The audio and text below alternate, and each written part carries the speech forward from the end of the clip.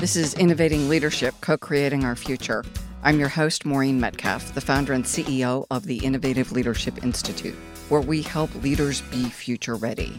Today, we're recording on-site at Amazon's fulfillment facility in South Seattle for the 2023 Delivering the Future event. We will discuss Amazon's innovations, artificial intelligence, and the leadership that makes it possible. In this segment, we're going to talk to David Carbone, VP of Prime Air, talking about taking drone delivery to new heights. So, David, I'm so excited to be talking to you. Before we talk about what's happening in Prime Air and your drones, which is very exciting, tell us a little bit about how you lead the organization. Thanks for having me. Firstly, it's wonderful to be on this podcast. For me, it's about encouraging people to do what they do. I can't do everything, nor does anybody want me to do everything, nor should I do everything. We have a fantastic array of people from all walks of life that you can learn from every day. And if you actually enjoy learning, what I can do is sort of listen, guide, motivate. But then obviously you have to set a standard, right? You have to set a standard for what's acceptable. Behavioral, people know the general behavior stuff. People know not to cross the line. If they do, there's going to be implications. But like sometimes people can get wrapped up in their little thing and perfect becomes the enemy of good enough. And so knowing when to push them to move on to the next thing and deliver for the customers, that's what we do as leaders. Point and say, that's the hill we're taking. Let's take the hill. As we got started, you were saying leading beyond cliches. We've all heard them on podcasts. We've read them on blogs. Tell us a little bit more about how you really balance operationally getting really great outcomes and innovation, which requires kind of throwing out the rules. Yeah, I'm not a big fan of cliches. You know, it was easy. Everyone would do it. It's a bit like, I don't know, I've got 4 kids. And I remember trying to raise 4 kids under 4. My wife did all the work and people would come up with these really helpful sort of sayings. Oh, enjoy it because they'll be gone before you know it. When I got 4 of them with a fever, what am I going to do with that? Right? It's not very helpful, right? Thanks. The front door's there. So for me, what we can do when you're doing something that's innovative, that you just can't sit still, right? Innovation's a bit like cement. If you stand too long, it freezes on you and it's useless. For me, it's you make sure everybody understands the vision. Not what a vision is, but what is that vision? Where are you going? You know, what's the hill we need to take? What's the one after that we need to take? Why are we taking it? Who's it for? And what does it service? What's the bigger picture need? And then what are the goals that you need? You know, what are the strategies we're going to use and what are the goals? What are the actual goals? And what's your responsibility within those goals? What's your job and what's your job? And then once everybody's clear on that, then it's about what is the cadence by which you're going to run the business? And does everybody know that cadence? Innovation's hard. When you bring something online that's generational, no one's done it before. So there's going to be mistakes. And everybody automatically wants to re-engineer it. They send the engineers in and all the engineers want to re-engineer because that's what they know. The manufacturing people want to build more, get more people, build more. And no one stops to say, well, hang on a minute. Do we actually all know what the target is? Do we all know what your role is? You know, we've sent 100 people in. Do they all know exactly what their role is?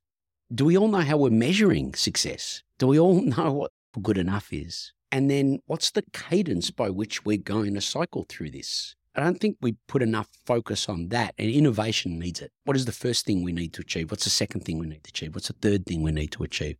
You know, and then having a sense of humor all the way through it. This is tough enough. You know, you look at everything like, I don't know, it's like looking at paint dry seriously. If someone told you to look at paint, you'd sort of probably laugh at them. I want you to stare at the wall. The paint's going to dry. Do it seriously. Are you kidding me? Right? Have some fun. Make history. Have some fun. With that as the framework, let's talk about what you're doing with drones and Prime Air, because it's really cool to see. I have to be the most incredibly lucky human being on earth, I got to tell you, based on the career I've had. But it's funny, people automatically index to drones. But our job, aside from how we do it, is to deliver an ultra-fast delivery service to our customers. And that is to provide a delivery service that ultimately can get people the packages they want and they need where they are within 30 minutes click to delivery. And the drone, frankly, is a part of that. It's not the entire part of it. Now, we're choosing to do it via drone because it's the best way we know to do it to achieve that 30 minutes. But if you think about it as a holistic experience, we also got to amend the Amazon stack up front so it can process an order in 15 minutes, right? Because we need 11 minutes to fly it and you need 4 minutes in between to take the package from its point in fulfillment to the drone. So Our goal is to do that at a targeted level of safety that's magnitudes safer than driving to the store. And we used to say 2 times safer than driving to the store, but we're beyond that now. And so that's our mission. Our mission is to create a capability for 30-minute click to delivery. We talked earlier to the pharmacy folks, and I understand why 30 minutes for my pharmacy, my medication is important. Not necessarily for my leggings. If you're cold, it's important. Or if I'm not dressed. Well, yeah. I wouldn't advise going outside without them. You might want to call the drone. Why is 30 minutes the standard? One thing we know beyond a shadow of a doubt is no one's ever happy with the delivery speed they get a package through e-commerce. If you look at what you would drive to the store for, typically is about the size of the package that we have in the drone, like 5 pound shoebox size is typically what people go to the store to go and get urgently. And if you think about sustainability and taking cars off the road, right? And then you think about how accidents happen on the road with people being distracted or in a rush, 30 minutes feels about right. And from a customer perspective, I know when I want something or I need something, I want it. And I don't want to wait an hour or 2 hours or 3 hours. I want it now. And so 30 minutes is the targets that were set based on what we understand the customers want. And the reality is, and there's more than enough data on this, speed drives convenience, convenience drives customer fellowship. And that's what people need. That's what people want. That's what we plan to give them. I'm looking for the term and I don't see it, that the drone functions like a helicopter. VTOL. VTOL. Why is that important? We've sort of looked at people's backyards or people's yards, more importantly, and where we want to deliver. And VTOL allows us to get into those yards while being in a tight area, but not close enough to be a nuisance and not somebody to be tugging on the drone or in the way. We're not bombing our customers with a package from altitude while flying at speed, right? We're gently placing something down. It's very different to what everybody else does. We're proud of that, but we do it for the customer and the community. So if you think about, if you take the various aspects of it, right? You can get into tighter places. 2, you can deliver to tighter places.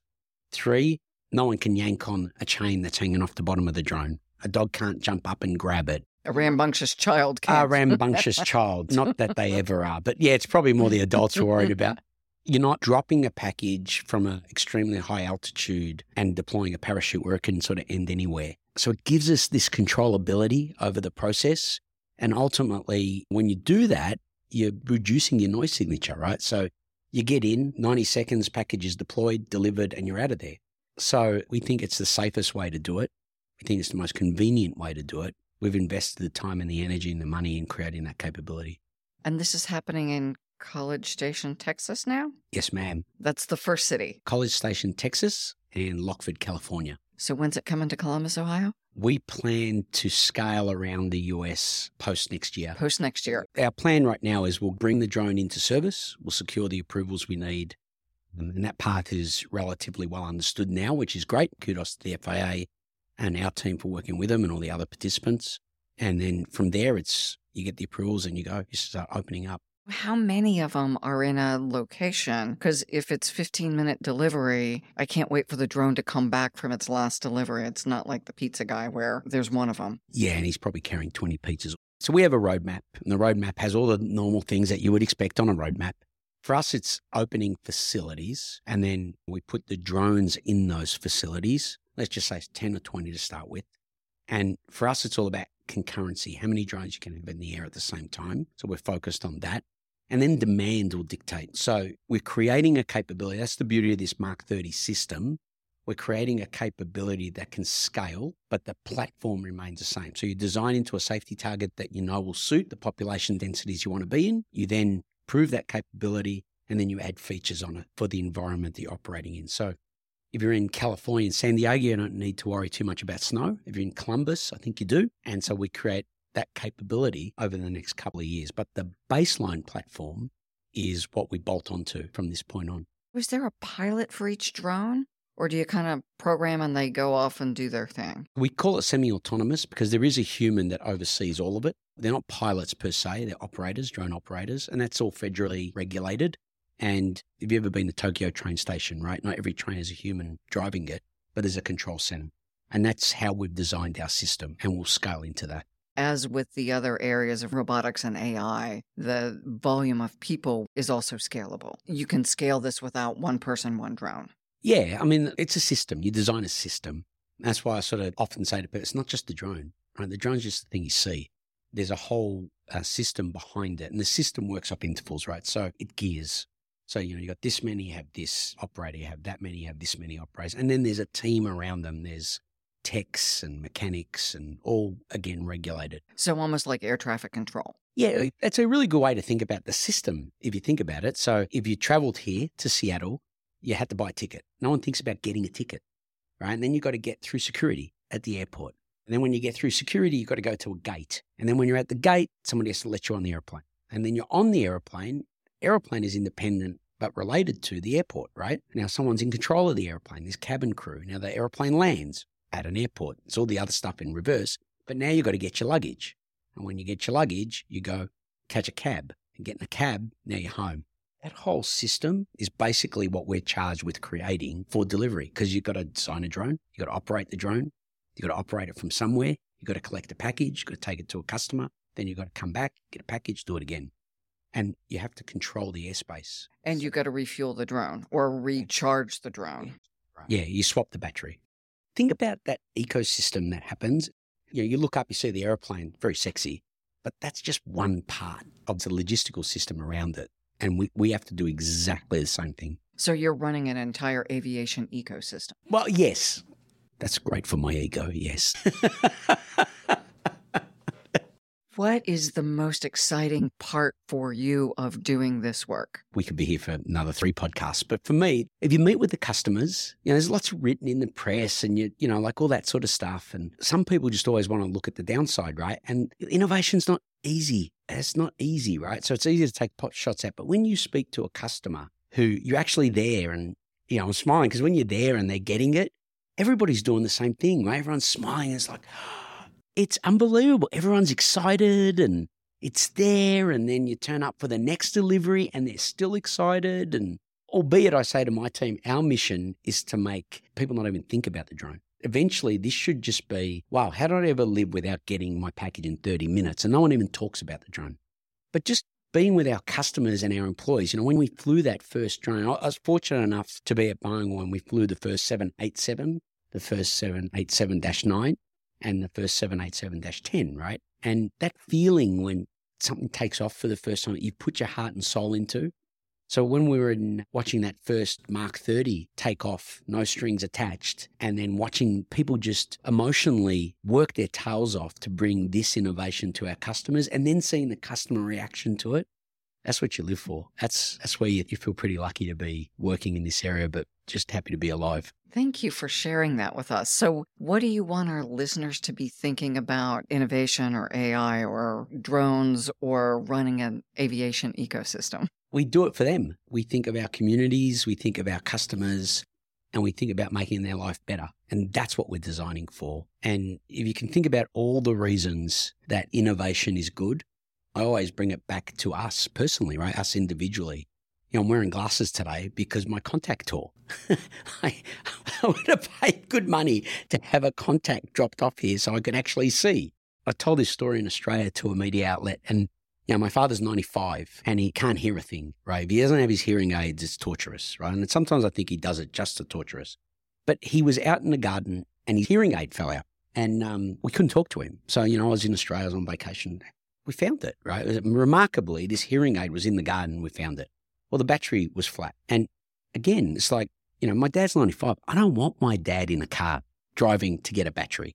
My sister or I could click to get him a battery for that hearing aid. He's set, right? So I know there's lots of cutesy stuff about delivering a coffee, and I don't need a coffee that desperately, but there's real utility that will make people's lives better through innovation. And that's why I always support it.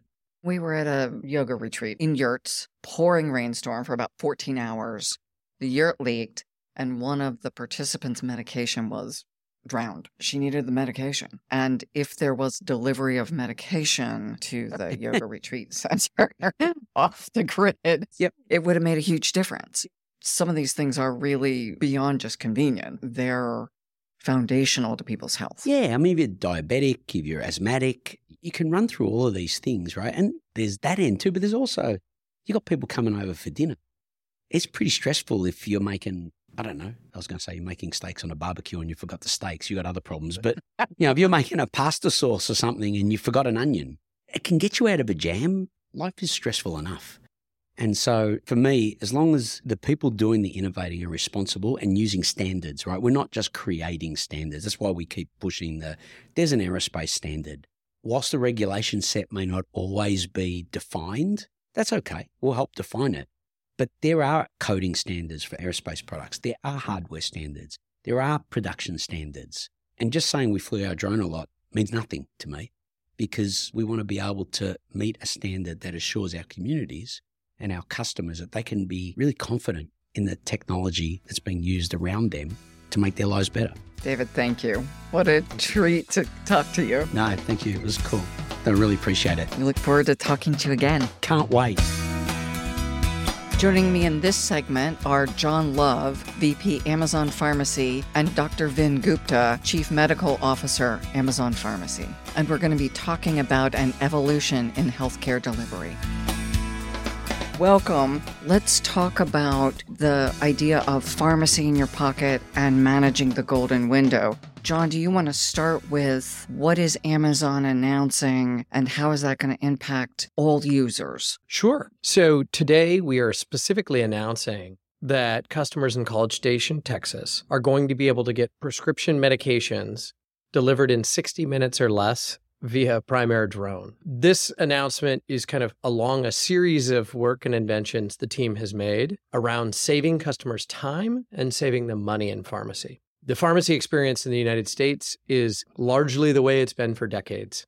So 90+% of medications are dispensed. It's full responsibility of the patient to go drive, accommodate whatever hours and facilities are available, stand in line, and potentially discuss a personal health condition out in, the public. And you're surprised by what you pay at the end. And then that happens across a range of healthcare. We think there's a better way. I believe the pandemic started to tilt the awareness on proactively engaging in our health and adopting more digital means of health. Amazon Pharmacy literally is a pharmacy in your pocket. We already deliver 2-day Prime shipping, prescription medications to patients across the United States, and we've launched a series of programs to save people money. Today, we were talking about a really exciting new launch around saving people time. And Dr. Gupta, why is that so important? Well, I will say when we zoom out, Amazon Pharmacy, we often say we don't exist because the United States needs another pharmacy. It needs a fundamentally better pharmacy. The golden window is something we don't talk about a lot to the American public because it's something that I think we're all now familiarizing ourselves year 4 into knowing what COVID-19 is, this virus that caused this global pandemic. But time to treatment matters. And I say this as a practicing pulmonologist in traditional healthcare. We are not able at scale, frankly, to meet patients where they're at, which is providing care conveniently on demand if somebody wakes up unwell as we enter cold and flu season, helping them figure out what's wrong, maybe helping them arrive at a diagnosis. We have across our connected health services, One Medical, Amazon Clinic, we have the ability to make sure that if patients need to speak to a healthcare provider to understand what might be happening, they will have that at a very low cost.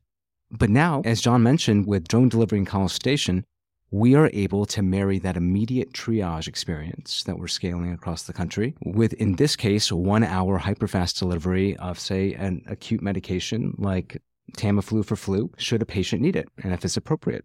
And that focus here is, of course, we're starting in one city in Texas.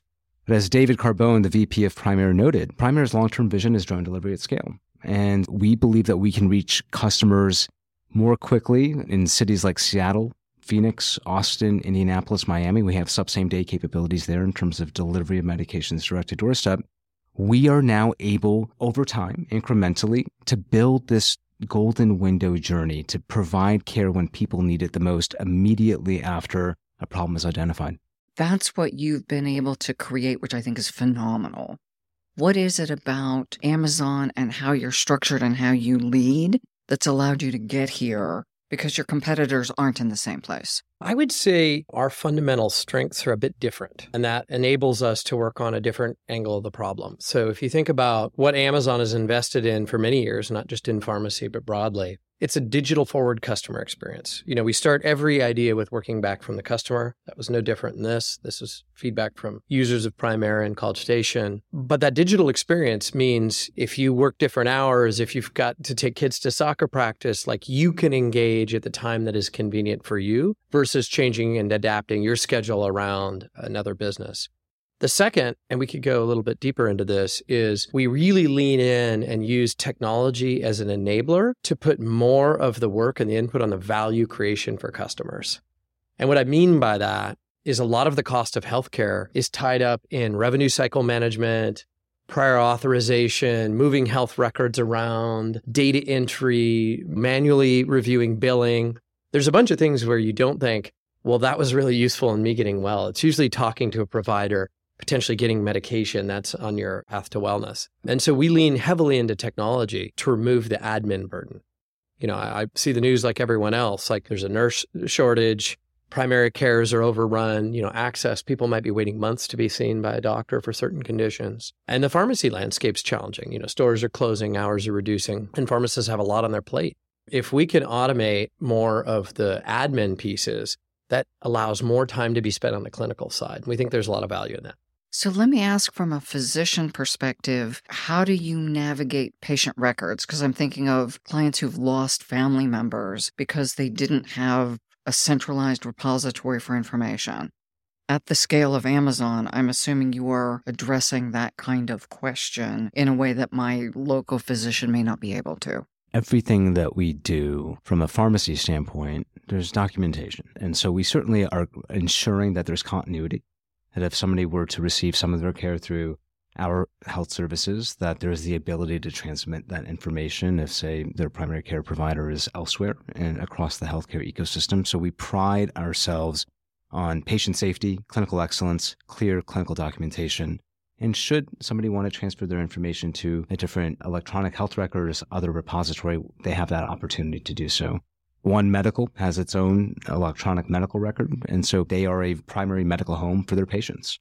Some of those patients, if they need a medication, might choose to fill that medication through Amazon Pharmacy. But again, we make sure that their data is transmitted in a HIPAA-compliant way, that there's appropriate clinical documentation, and we're ensuring that everything that we do allows for greater access at a lower cost through price transparency, but that there's continuity of care. That seems foundational in an environment, especially where we're so mobile. I'm here in Seattle. I live in Ohio. I was in Vancouver last week. I'm periodically someplace on the globe. If I get sick, where do my records live? I'm not going to fly back to Ohio when I'm ill necessarily. And so that the records are electronically with me wherever I am seems like a huge benefit. Let's say for our One Medical part of our healthcare offerings, there's a convenient app for anybody that's a member of One Medical, that's a patient of that ecosystem, where all their information is in that app. And so to your prompt, I would say, Maureen, that those individuals have a one-stop location where their lab values, maybe other studies are readily available at one click, which is very helpful, especially if they're on the move. Back to how do you lead? How does AI enable you to develop these services? You talk about client backward. So I look at the objective I want to accomplish, then look at where I am and fill the gap. How's AI enabling that? I can give a few specific examples. So one is, we mapped the process and a video that we've shown here at this event. How does a prescription go from being kind of a prescription from the doctor to medication in your hand? And we looked at where's the value created. And it's the clinical review, to Vince's point. It's checking the other medications you might be on, looking for allergies, looking for interactions, making sure the strength is appropriate. That's value add. You certainly want that. It's making sure the exact right medications get properly packaged, securely labeled, and then delivered to you. Those are all value add. But we also found there was a lot of wait time, energy, effort spent in data entry. People were reading information on one screen and typing it into a second screen. In billing, there's innumerable reject codes. Your refill is too soon. We need a prior authorization. These turn into sad paths for customers where you go to a pharmacy, your meds aren't ready, or we're not able to dispense. And so we spent a lot of energy using entity recognition, actually in the data entry stage. And we actually found that models trained can find the right information, the name of the drug, the strength of the drug, the directions, more accurately and consistently than humans. And it still goes to a pharmacist review. And if it needs to be checked, it'll be checked again. But that was a big area of unlock. Pricing. What really surprised me and what I continue to be frustrated with, as a consumer and someone who participates in healthcare, is that you often don't know the cost of products and services in healthcare until the point of receiving them, in some cases in treatment post. But that doesn't need to be the case for pharmacy. We have claims data. Customers have insurance that has formulary with copays on it. And so, we've used machine learning to estimate what a customer is going to pay out of pocket. We know factually that there's a number of people who avoid picking up medication because they just assume they can't afford it. There's many highly effective generic medications that are available at fairly reasonable costs. We're talking under $10 delivered free to your door, even if you have a high deductible or you're in a gap of coverage with our Prime programs. And so whether it's fixing a billing error, whether it's cleaning up data entry, whether it's estimating pricing, all these things, they're not glamorous, but they consume a lot of time and energy. And if they go wrong, that affects the patient. And so that's been an area we've applied a lot of AI. And I would say, just to layer on to John, one of his initial comments was talking about the context here. Where are we at? As we enter 2024, we know by the end of the decade, we're going to have a healthcare workforce shortage. We're going to have the grayest society on record, at least in the United States. So how do we do more with less? And John's description of the ways in which we're leveraging AI to make it simpler for our staff to provide care for patients, well, that has the intended effect of allowing for top-of-license practice for clinical pharmacists. We have a clinical services team consisting primarily of clinical pharmacists, and all these advances allow them to spend more time talking to patients, discussing their regimens, trying to figure out what might be the best for a specific patient to address maybe an adherence problem. But this allows that interface to actually occur. We're addressing burnout. We're addressing issues that, frankly, in the retail environment, don't allow pharmacists to do their job, lean into their expertise. One of the things you mentioned this morning that I found really curious was something like 85% of coupons provided by the manufacturers don't get matched up and get to me as the recipient of the medication. Yeah, that's correct. So for branded medications that are under intellectual property of a pharmaceutical manufacturer, they often offer programs to reduce the cost for their patients. But how to claim those varies widely and can be really complicated. I had a medication myself where, the question was, did you send in your tax forms to get a coupon? And I'm like, that seemed like an unwieldy process to claim an available discount medication. And you might happen upon a pharmacist who does a really great job, is aware of a coupon, helps you find and access it. But the reality is there's a lot of friction in the process. For us as patients, navigating our healthcare journey and knowing what's the right price to pay for a branded cardiovascular medication or something, in a new condition is really, really hard. And so what we see is that only about 15% of those dollars go claimed. And so we worked with those same manufacturers and said, hey, what if we just put it right on the site, made it digital, the customer can just see it, it automatically applies. That's an amazing benefit when we think about the cost of noncompliance. As you've said, often patients don't comply because they're just scared and confused. Yeah, I think it's privacy. We all have different levels of comfort in talking about our personal health situations. You may not want to engage in that. It's fear of affordability, just assuming based on some prior experience, my gosh, I have no idea what this is going to cost. I can tell you as a younger individual growing up, my tendency to engage with the healthcare system was when my arm was falling off. I did not want to go spend money and do preventative checkups when I felt like I was generally healthy. That was a grudge purchase. Understanding the value of preventative care, the ability to get early identification and live a much healthier life, it's so important. But we haven't made progress in the United States on this dimension. And so transparency, affordability, and convenience, we believe will translate into adherence, and that's going to create better health outcomes. And we know 20% of medication non-adherence is directly related to cost-related concerns. Patients get prescribed a medication, they go to the retail window, it's too expensive. There's a surprise bill awaiting them. That's a problem. And so to John's point, we believe everything we're doing across coupons, across our Prime Prescription Savings Program is going to save people money. But a lot of the problem here is that there is an assumption on the part of the patient that if they have insurance, if they have durable healthcare coverage, that they're going to get the bottom low price just by applying their insurance and paying a copay. What we've seen is that's not necessarily the case, and that in some cases, we can actually provide additional value. Well, yeah, if 85% of people aren't claiming the coupons. Yeah. The first time I got a coupon for medication, I was like, oh, it's only going to be $20. I went to the counter, it was $500. Yeah. It's like, where's that damn coupon? Yeah. Right?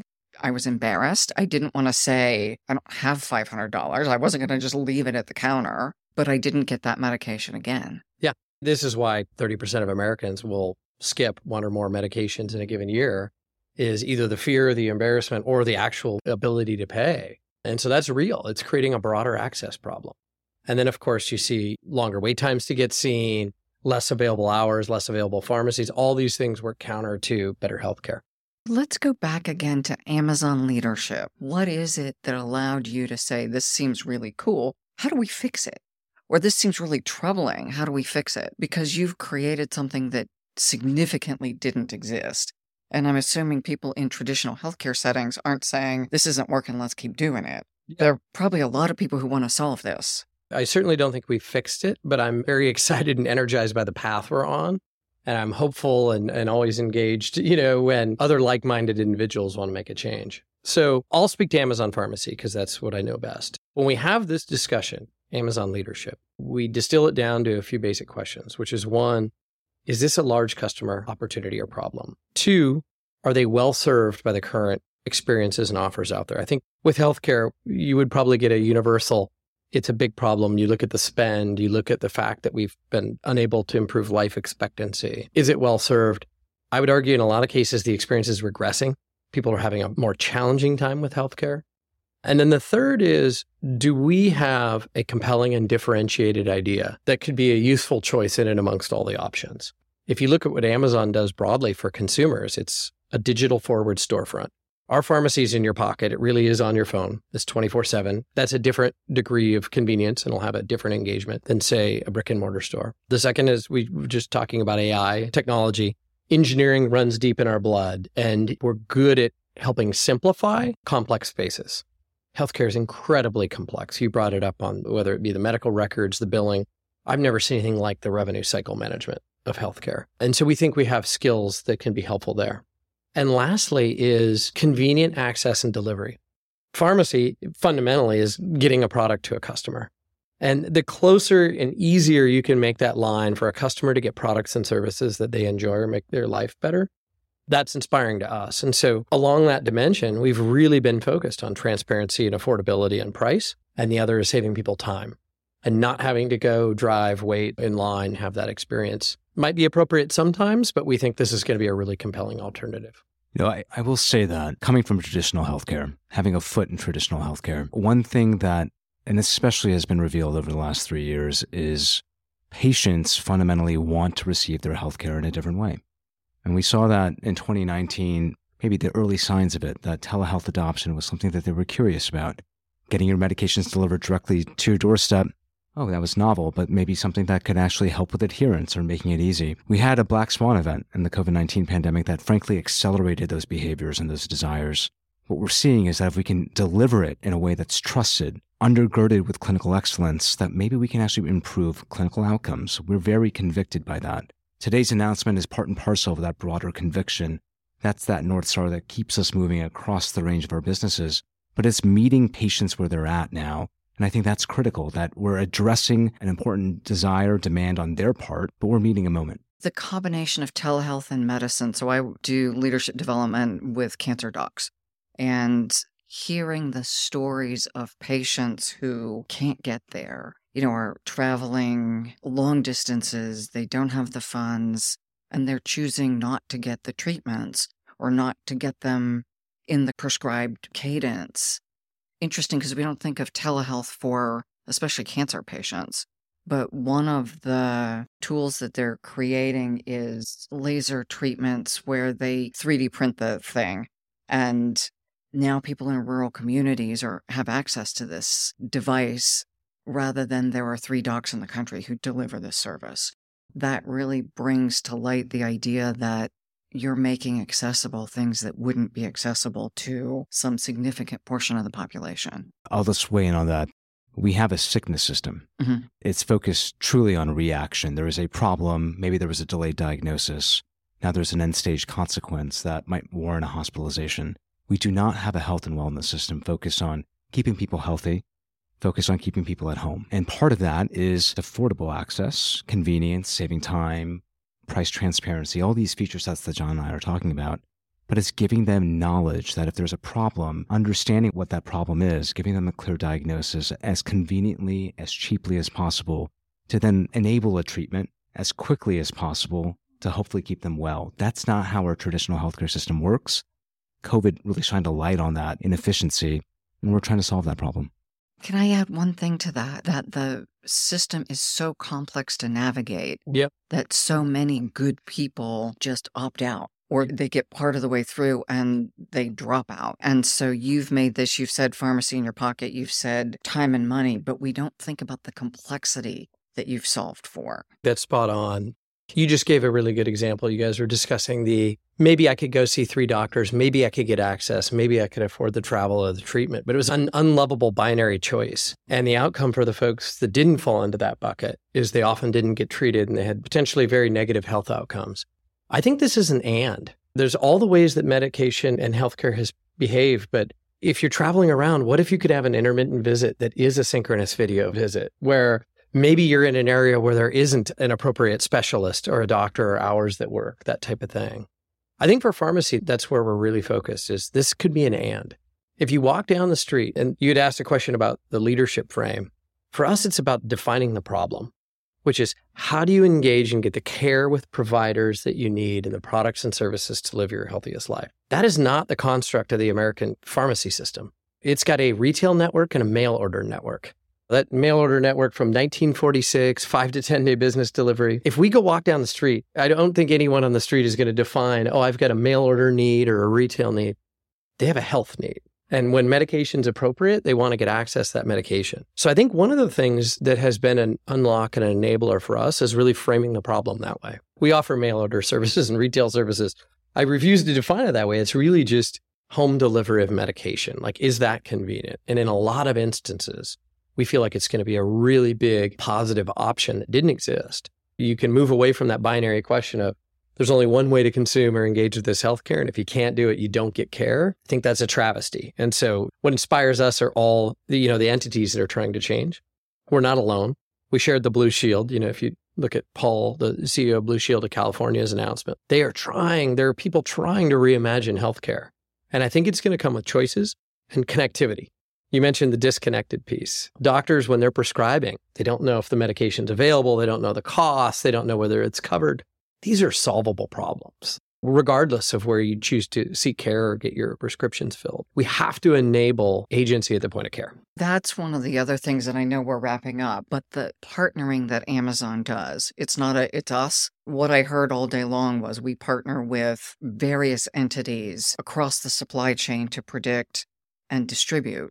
So you've got the right products, you've got them in the right distribution hubs, and delivery is easy-ish because you've managed it meticulously. Yeah, we're investing for the long term on a patient-centric model, but we know we can't get there alone. I mean, we talk about the coupons on branded medications. Each and every one of those is done in partnership with a pharmaceutical manufacturer to help customers save money. We work with Prime Therapeutics, who's one of the pharmacy benefit managers for many of the Blues plans.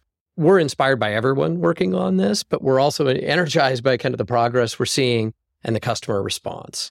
Amazon Clinic, these are third-party providers, 96% CSAT for people who are choosing to engage digitally in healthcare. That's crazy. That is their independent experience, whether it's chronic care and they've got something that maybe was a privacy issue and they didn't feel comfortable going in and talking about, or whether it's acute and they just woke up feeling unwell and they can get treated while they're at home, relaxed, not, exposing others. I just think we're at the beginning of something that's going to be really powerful. Thank you both for sharing your stories, for the work you're doing to help people be well, not sick, and for those who are ill to get better, quicker, and cheaper. Thank you. Thank you. In this segment, we're going to be talking to Ty Brady, Chief Technologist, Amazon Robotics, and we're going to discuss how to build collaborative robots. Welcome, Ty. You made a big announcement today. Can you share with our listeners where your focus is right now? Well, thank you for having me. I appreciate you taking the time with me. Today, we reimagined how we do our fulfillment inside of our Amazon buildings. It's a system that we call Sequoia, and it is a containerized storage solution that allows us not only to improve the efficiencies that we have inside of our buildings, but also improve safety for our employees. So this is a robot. It's a robotic system. It involves multiple robots That's what's kind of our special sauce that we have inside of Amazon. We know how to stitch together multiple robotic agents together and to work around people in a seamless way. We have robots that actually will bring the goods to a station automatically. We store our goods in these containers. Think of them as like totes, just little totes where we store actual goods. And at the right time, a robot will go underneath these pods that contain the totes, and they'll bring it over to a station. Another robot will actually pull those totes off of the pod and then present that to a person at just the right height, an ergonomic height, for them to actually pick the goods for the order. So it's really exciting to see in person, and it's, I think, a great example of us not only improving efficiencies, but also improving safety for our employees. It was a blast just walking around the warehouse on the catwalk. Yeah. And watching these stacks of pods moving around by themselves. So aisles, and it looked like a beehive. Yeah. These just stacks of things were moving with no people. Well, there's people at the periphery of what we call structured fields. So we move inventory automatically, but people are very much at the center of our robotics universe. Everything that we do is with safety in mind. Everything that we do, I like to say that we put people at the center of the robotics universe. So where you saw those pods moving, that we were optimizing what storage needs to be where. And at the right time, it'll go over to a station where a person will actually pick or stow items into those pods at the right time. If you are a fan of robotics, to see the many, many drives, we have more than 750,000 drives alone. Those are just the mobile drives that are moving the pods deployed around the globe. It's incredible to see that working at such a scale of Amazon. We just wrote a book on leadership in the age of AI. Yeah. And I was delighted to hear you talking this morning about what I'll call in shorthand the hybrid workforce, humans and machines, so robots and other kinds of robotic process automation. And we got to see a bipedal robot. So how do you use AI to develop your robots, to optimize anything operations within Amazon? AI has really changed the game in robotics. It has fundamentally changed computer vision and the perception of scenes. And I work at an exceptional company at Amazon in that we have been using machine learning systems really from the get-go. So you can imagine from the early days when Jeff first started the company, it's really hard to predict where inventory needs to go. From very early on, we've had machine learning systems that help us predict the supply and actually where that supply should be. So we've been using AI for a number of years. We also offer quite a large tool set for other companies to use our AI systems through Amazon Web Services or AWS. Just even with generative AI alone, we have over 100,000 companies that are using our services for it. So we've been at the forefront of AI for a number of years. When it comes to machine learning and robotics, it really has changed the game. Like what I said in computer vision and the perception systems, for us to understand different objects and to identify the millions and millions of objects that we offer on Amazon.com. We do that with machine learning systems. And the ability to pick up an object, whether it's a package or it's an object that we have for sale for our customers, machine learning systems really help categorize and allow us what we call grasp affordance. So if we want to actually pick that up, how to smartly pick that up at the right point. And we have systems that not only do that, but they also share their learnings with other robotic systems simultaneously. It's really amazing to see. So if there's one defect with something that we're picking up and something unusual about that, are other using the software that our amazing women and men engineers and scientists have developed, that'll actually propagate instantly to the rest of the fleet, and they'll learn about that particular object.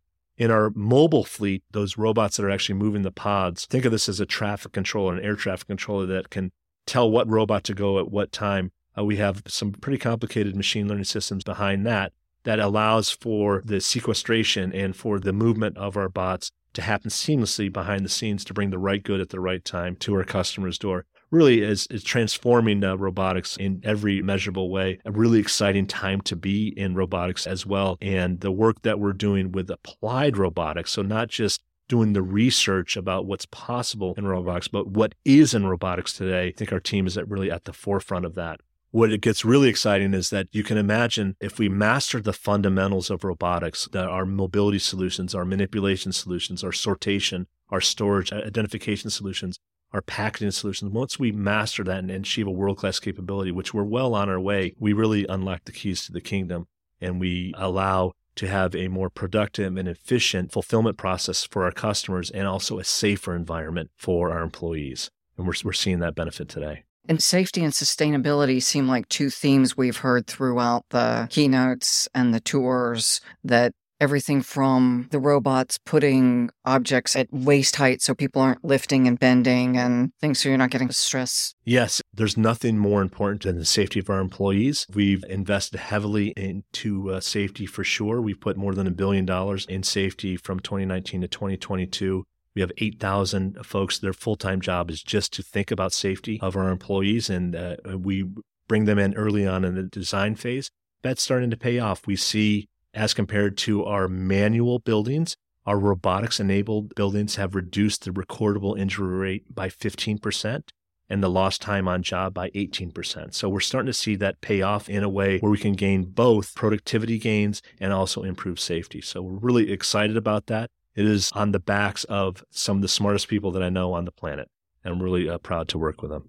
Ty, having worked in organizations for decades now, and you have too, the range of organizations where we come up with something new and it flounders and takes a long time to get implemented, to what I assume is just absolutely a culture of innovation. The volume of changes we've seen this year, it sounds like last year you had a similar volume of changes. What is it in the culture that permeates everything that allows these innovations to happen quickly and also allows you to attract and retain these brilliant people that don't just keep leaving? It's something that I'm really, really proud of. It's a culture of innovation. It starts with our leadership principles. It starts by modeling the right behavior. But most importantly, it starts with kind people, people that are willing to give more than they take, people that are pioneers that want to change the world for the better, people that really want a challenge in applied robotics. So in robotic systems that will definitely change e-commerce, and we've seen that. Historically, we've seen that since our large investment in robotics since 2012. We've created hundreds of thousands of jobs. We've created all kinds of new job types. But what is really profound is the impact and the learning of the core fundamentals of robotics that's going to allow us to not only do e-commerce better, but I believe, as history will show, when we look back at this time of applied robotics and what it is that we're doing, that we'll find that collaborative robotics is the key to automation. Putting people at the center of the robotics universe is fundamental to actually achieving great things in productivity while also creating a safer environment. And I believe that it will actually go beyond even just e-commerce. I think it's going to affect the medical field, agriculture, fishing, automotive, you pick your sector. I think that this is the right approach and that we're pioneering this approach. And why I am excited, and I share the excitement with our team, is I do believe that over time it will actually impact society for the good.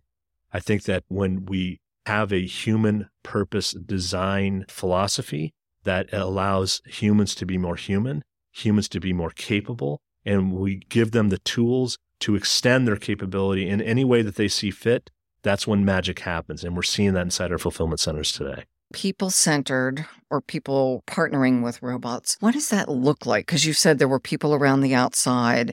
We hear all the concerns about jobs going away. We also know we have a shortage of people to do jobs.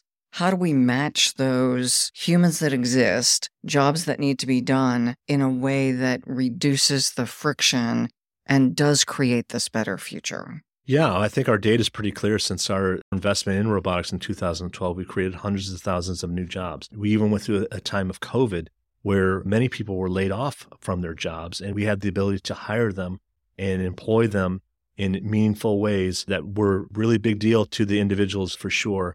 And we could not have done that with our robotics. There's two key elements. One is our amazing people, and I will always start with our frontline employees, our employees that manufacture our robots, our employees that support, deploy, and design our robotic systems.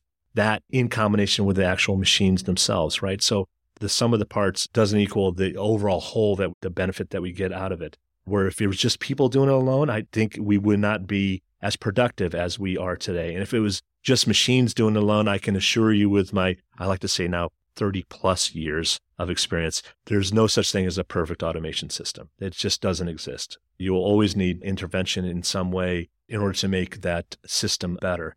But when they're done right, when you reframe your relationship with machines, you can both improve productivity and also improve safety for our employees. We're doing that with an announcement today with Sequoia. We've done that in 2022 with our prior announcements. If you want to see a great example of a collaborative robot, it's our Proteus robot.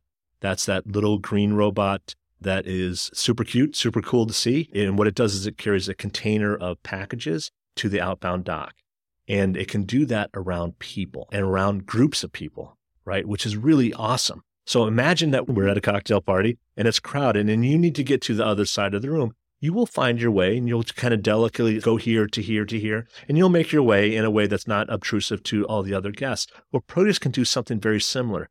And instead of just stopping and waiting for the party to end, Proteus can actually make its way through a crowd of people doing their natural job and in their natural environment and get the job done at hand.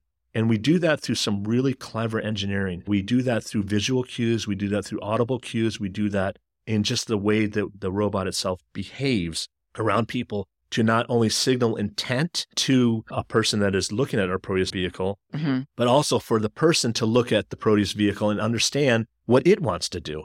That's what I call this beautiful ballet of people and machines working together.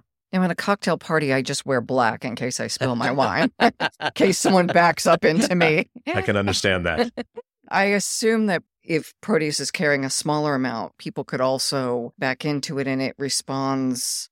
Yeah, so Proteus has a safety bubble around it and it responds to people walking towards it or walking away from it. It always defers to what a person wants to do and it'll adjust according to the person. So if the person wants to stop, that's completely okay. If we're designing our machines right, like what we've done with Proteus, it understands that and it'll just gently make its way around that person. If a person wants to pass Proteus, that's okay as well. Proteus will kind of defer to the person, let the person pass, and continue to move along in its job. It's really magical to see in person. It's really amazing. So you've programmed Yes, Dear into the... Just about, yeah. It is great to see. I mean, it is, especially when you see multiple robots working at the same time. And they'll interact with each other as well. So not only will they interact with people in their environment, which is what we've designed the machines to do, but even the machines one will come around one corner, one will be on the other corner. It's like, after you, please go ahead, and then work its way on and get the job done at hand. What I love about it is it's allowing our folks to think on higher level tasks. If I can eliminate the menial, the mundane, the repetitive, just pushing a cart to an outbound dock, we can do that, right? I can do that better with the machine and allow our people to focus on higher level things. So as we wrap up, what one thing would you like listeners to take away from this conversation? That dreams can really come true. This career journey, the Amazon experience has been exceptional, that you get to work with amazing people doing pioneering work is a dream come true for myself. And when you have a collection of kind, like-minded people with purpose, and with an insatiable curiosity, that you can really move mountains. And I believe that we're doing incredible work when it comes to people and machines working together. We're proud of that work, and it's a lifelong dream that we're not done yet. And I'm just as excited as you are to see where we go with it.